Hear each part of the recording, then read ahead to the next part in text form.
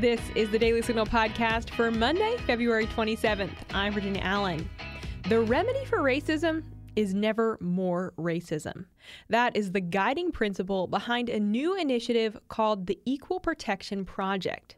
Through education, investigation, and litigation, the new project is working to expose instances of racism in America, such as a school district in Rhode Island who announced they would hold an Educators of Color meetup. Bill Jacobson, founder and publisher of Legal Insurrection, is behind this new initiative, and he joins the show today to explain how the Equal Protection Project is working to promote the fair treatment of all persons, without regard to race or ethnicity. Stay tuned for our conversation after this.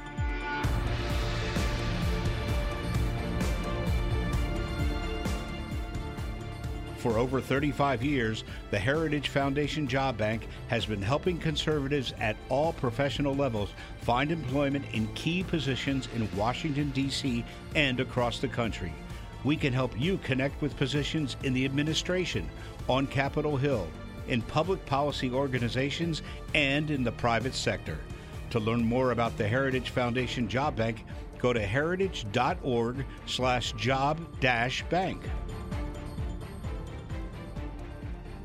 We are joined today by Bill Jacobson, a Cornell law professor and the founder and publisher of Legal Insurrection. Professor Jacobson, welcome back to the show.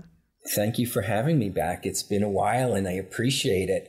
Well, this is pretty exciting because today we are talking about a new project that Legal Insurrection has just rolled out with the aim of fighting equity discrimination, and it's called the Equal Protection Project.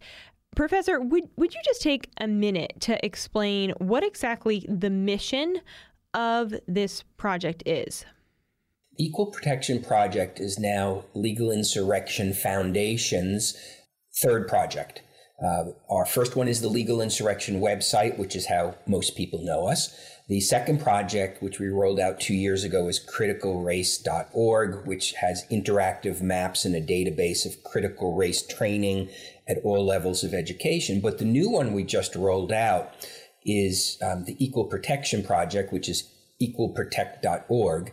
And the mission there is really to fight what I think of as the newest form of racism. I mean, racism's been around in various forms for a long time, but now it's done in the name of diversity, equity, and inclusion.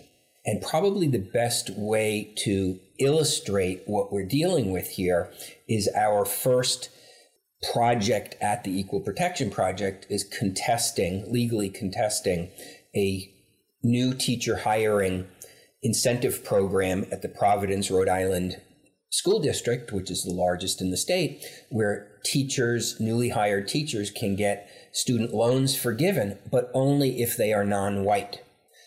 So white teachers cannot apply for that program. And we're contesting that. And that's what I mean by the newest form of racism. There are unfortunately a fair number of people in the various DEI industry components who think that discriminating against white people is okay, that it's not as bad as discriminating against non-white people. And we reject that. So our mission statement is that there is no good form of racism, and that the answer to either past or present racism is not more racism. And that's what our mission is, to fight against what I refer to as equity discrimination. Was there a specific moment when you realized we need the Equal Protection Project? What was that launch into, yes, this is something that we have to do? Well, a lot of it has to do with our criticalrace.org website, which is mostly database driven. We do have some resources, but it's mostly a resource for people. And we get a lot of tips there. And we've been, for 2 years now, getting tips about this sort of discrimination that's going on throughout education, corporations, and government. And we never were able to act on them. We could report on them, but we couldn't act on them. And then I think it was probably the Providence, Rhode Island school district situation that said, we've got to do something. I mean, if public school districts are openly and unabashedly discriminating on the basis of race and using diversity, equity, and inclusion as the justification for it. And if government officials are actually participating in it, this is the Providence School District has been taken over by the state of Rhode Island. So this is essentially the state of Rhode Island discriminating, that we can no longer just report on it. We can no longer just document it, that we need to take that next step. So I think Providence, and there's a whole multitude of problems, race discrimination problems in the Providence School District, but that I think was the triggering moment last fall when we said we just can't sit back anymore. We have to do something. And that gave rise to Equal Protection Project and equalprotect.org. Yeah. Well, and like you say, I mean, you all for a long time have been shining a light on these issues. You've been reporting on it, and that still is part of that mission, that you want to be educating people just on what is happening, but you're taking it a step further with this litigation aspect, which you've touched on. But talk about that a little bit more. I mean, what is ahead for you all in relation to taking legal action and filing lawsuits? Well, legal action can be a lot of different things other than filing lawsuits. Certainly that's sometimes necessary. But I understand, having been in private practice as a litigator before I joined Cornell for 22 years, how messy that process is. But sometimes you have to do it. So it could be, we're still going to shine a light. Sometimes publicity alone is enough to stop a practice. Sometimes it's sending a warning letter. So getting back to the Providence School District, we got a tip from somebody, because now teachers in the system who were afraid to speak out know to reach out to us, that there was going to be an educator of color meetup. And that was organized by the district. This is not just people getting together on their own. So an official government function, which was segregated. It was only open to non-whites. The sign-up form, you had to list your race or ethnicity, and being white wasn't one of the ones you could list. And it was being held at an event space in Cranston, Rhode Island. And so we wrote to the event space and we said, calling to your attention, because you probably don't know, you just rented space to the district. This is a segregated event. Here's the proof of it. And you are subject to the Rhode Island Public Accommodations Law. And under the Rhode Island Public Accommodations Law, you would actually be potentially liable for hosting a discriminatory event, even if you didn't organize it. Well, lo and behold, that put an end to that event. I wish I could have been a fly on the wall, but all of a sudden that event was not being held at that event space. And all of a sudden, Providence is announcing, because we managed to get some local media coverage, oh, that was all a mistake. All these forms, we didn't mean what we said. So that's an example of things we will do that don't necessarily involve a lawsuit. And there are a lot of laws that are out there that people can utilize. And public accommodations is a very underutilized law because virtually any public space is going to fall under that. So that's one thing we might do. We might do complaints to the U.S. Department of Education if it's an educational institution, or the EEOC, or the State Attorney General, who in most states has enforcement authority for the anti-discrimination laws. So that's another thing we're going to be doing a lot of that wouldn't necessarily involve a lawsuit. But sometimes you are going to get recalcitrant people who don't want to just stop doing what they're doing. And we will file lawsuits to the extent we can file them in the name of the Legal Insurrection Foundation. We will do that. But sometimes you need another plaintiff. You need a plaintiff with standing, so to speak. And that's very hard to get because, again, getting back to Providence, there's a number of teachers who've reached out to us, and they're just scared to bring a claim against the district because they know there will be retaliation. They know it could be career ending, and then they've got to hire a lawyer. And so there's a lot of fear. But we will, to the extent there is a plaintiff, we would arrange for them to get counsel. We would not necessarily represent them ourselves. So one of the things we're doing at the Equal Protection Project is creating a lawyer network. People will be able to go to the website. Lawyers, you're not committing yourself to anything, and we're not committing anything to you, but we now have a list. So if somebody in Iowa, for argument's sake, contacts us through the website, we would at least potentially have somebody to refer them to there. Or if we want to help somebody more directly, we would be able to get local counsel. So we're going to confront people lawfully. We're going to expose them. But if all of that doesn't stop the problem, and if a state attorney general is not willing to act and fulfill the attorney general's responsibility, we will sue people. But that would be our last resort, but it has to be there. And so that's one of the things we're planning to do. Professor Jacobson, how do you think we got to this moment in history? Because, we're seeing obviously this, this moment in history where there is this great focus on being anti-racist and on equality and all of these things. And yet we have, like you've mentioned, school districts that are trying to hold events that are only for people of color. How have we wound up at a moment where we need an organization like the Equal Protection Project? It was both a long time coming and a short time coming. The long time coming is you've seen this building over the years. A lot of people talk about critical race theory and its variations. And one of those variations is what's called anti-racism, which is a completely misleading term the way they use it. Okay, it's Ibram Kendi's How to Be an Anti-Racist. And it advocates for current discrimination to remedy past discrimination. So it is an ideology that explicitly calls for current discrimination. And that has become the philosophy. It started on the campuses, as a lot of things do, and now has spread to the broader culture, where you have this concept that you measure group results. And if there is any difference in group results, that means it must be racism if it's a non-white group that is not performing as well. And of course, we know that's not true, and we could have a whole discussion on why that's not true. But the point is that ideology took over, that we are a systemically racist country. That emanates from critical race theory. That led to the so-called anti-racism discrimination that has become really embedded in the diversity, equity, and inclusion industry, which is a multi-billion-dollar industry. And so people believe that you need to essentially have racial retribution, that you have to punish and discriminate against white people in order to remedy other problems. And of course, we don't agree with that, because that violates not only the Constitution, it violates laws at the federal government way down to local ordinances like the Public Accommodations Law. The big lie of the diversity, equity, and inclusion industry is that we're a systemically racist country. In fact, we are a systemically not racist country. From the Constitution down to local ordinances, we prohibit and make unlawful discrimination on the basis of race.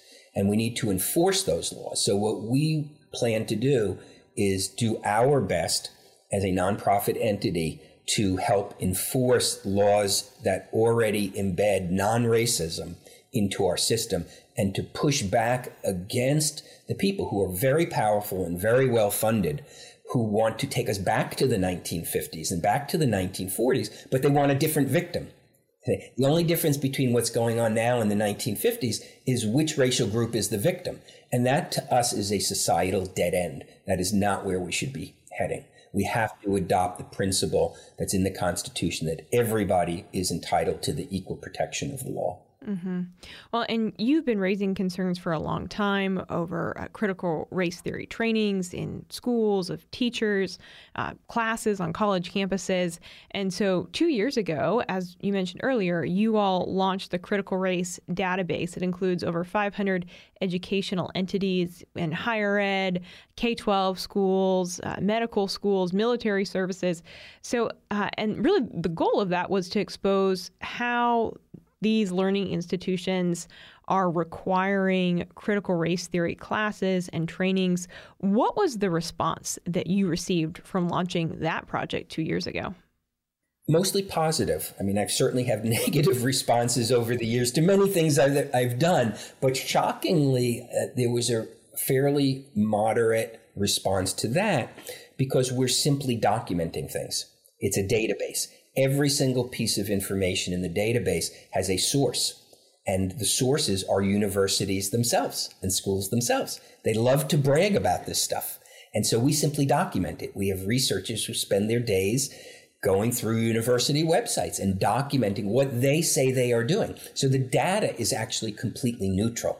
And putting yourself out there on the internet is not always the most pleasant experience.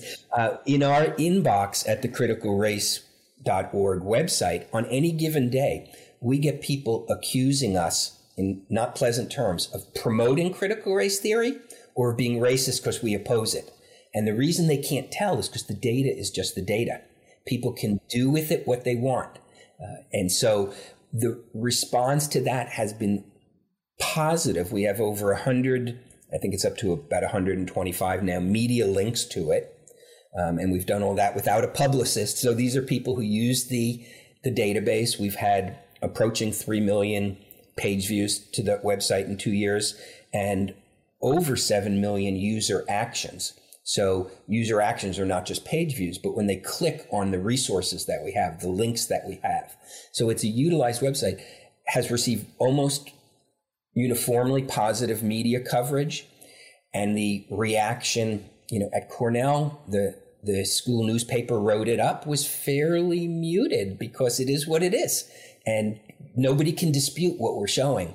And so that has actually been a fairly positive experience and has led to a lot of media coverage, but also a lot of invitations to community groups where I simply discuss what is happening. You can like it or you can dislike it. And now, obviously, we do have a position. We're against it, but that doesn't affect the data that we have. Yeah.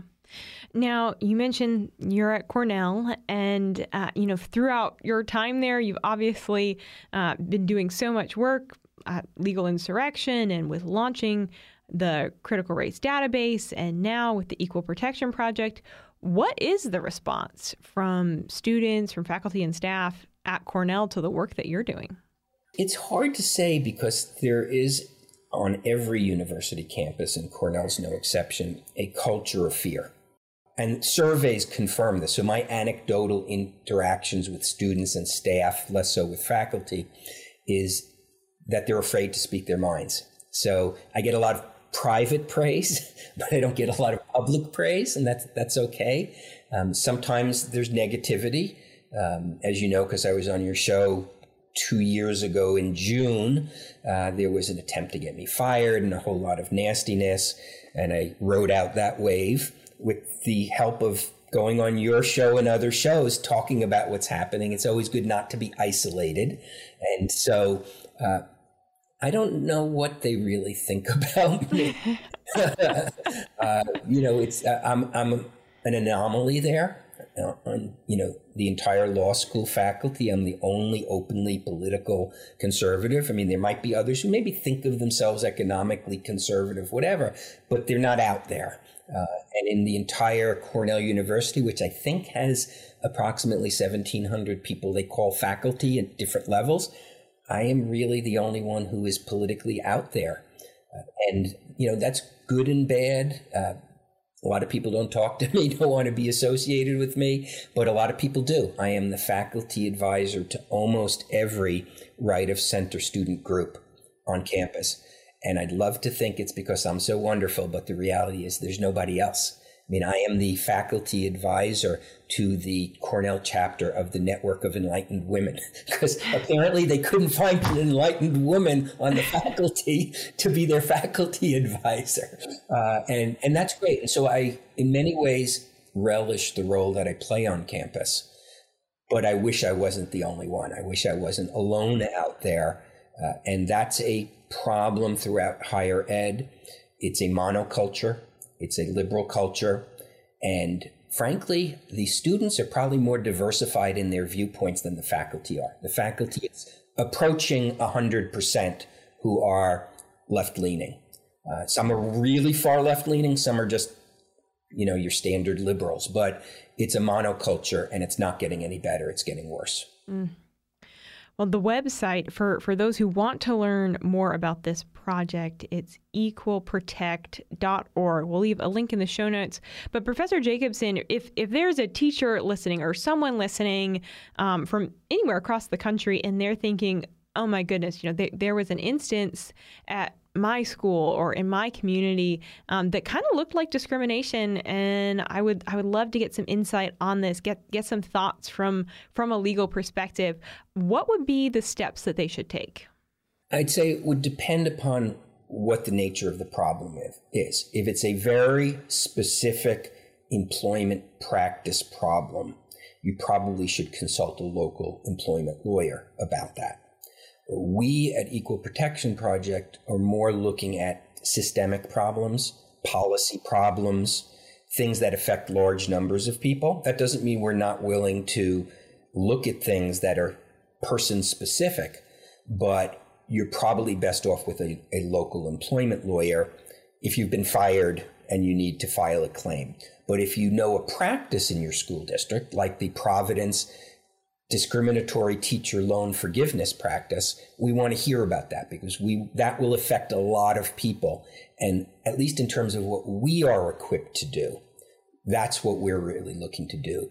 To fight the systemic racism of the equity agenda is what we're looking to do. So we have a contact form at our website, and you can contact us and we can take it from there.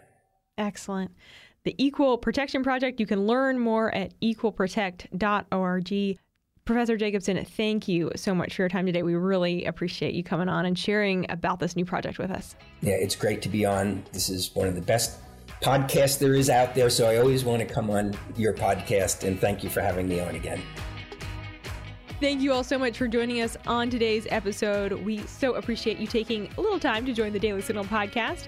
If you haven't had the chance already, be sure to check out our evening show that's right here in the same podcast feed, where we bring you the top news of the day. Also, if you would, take just a moment to subscribe to the Daily Signal podcast wherever you like to listen, whether that's on Spotify, Apple Podcast, CastBox.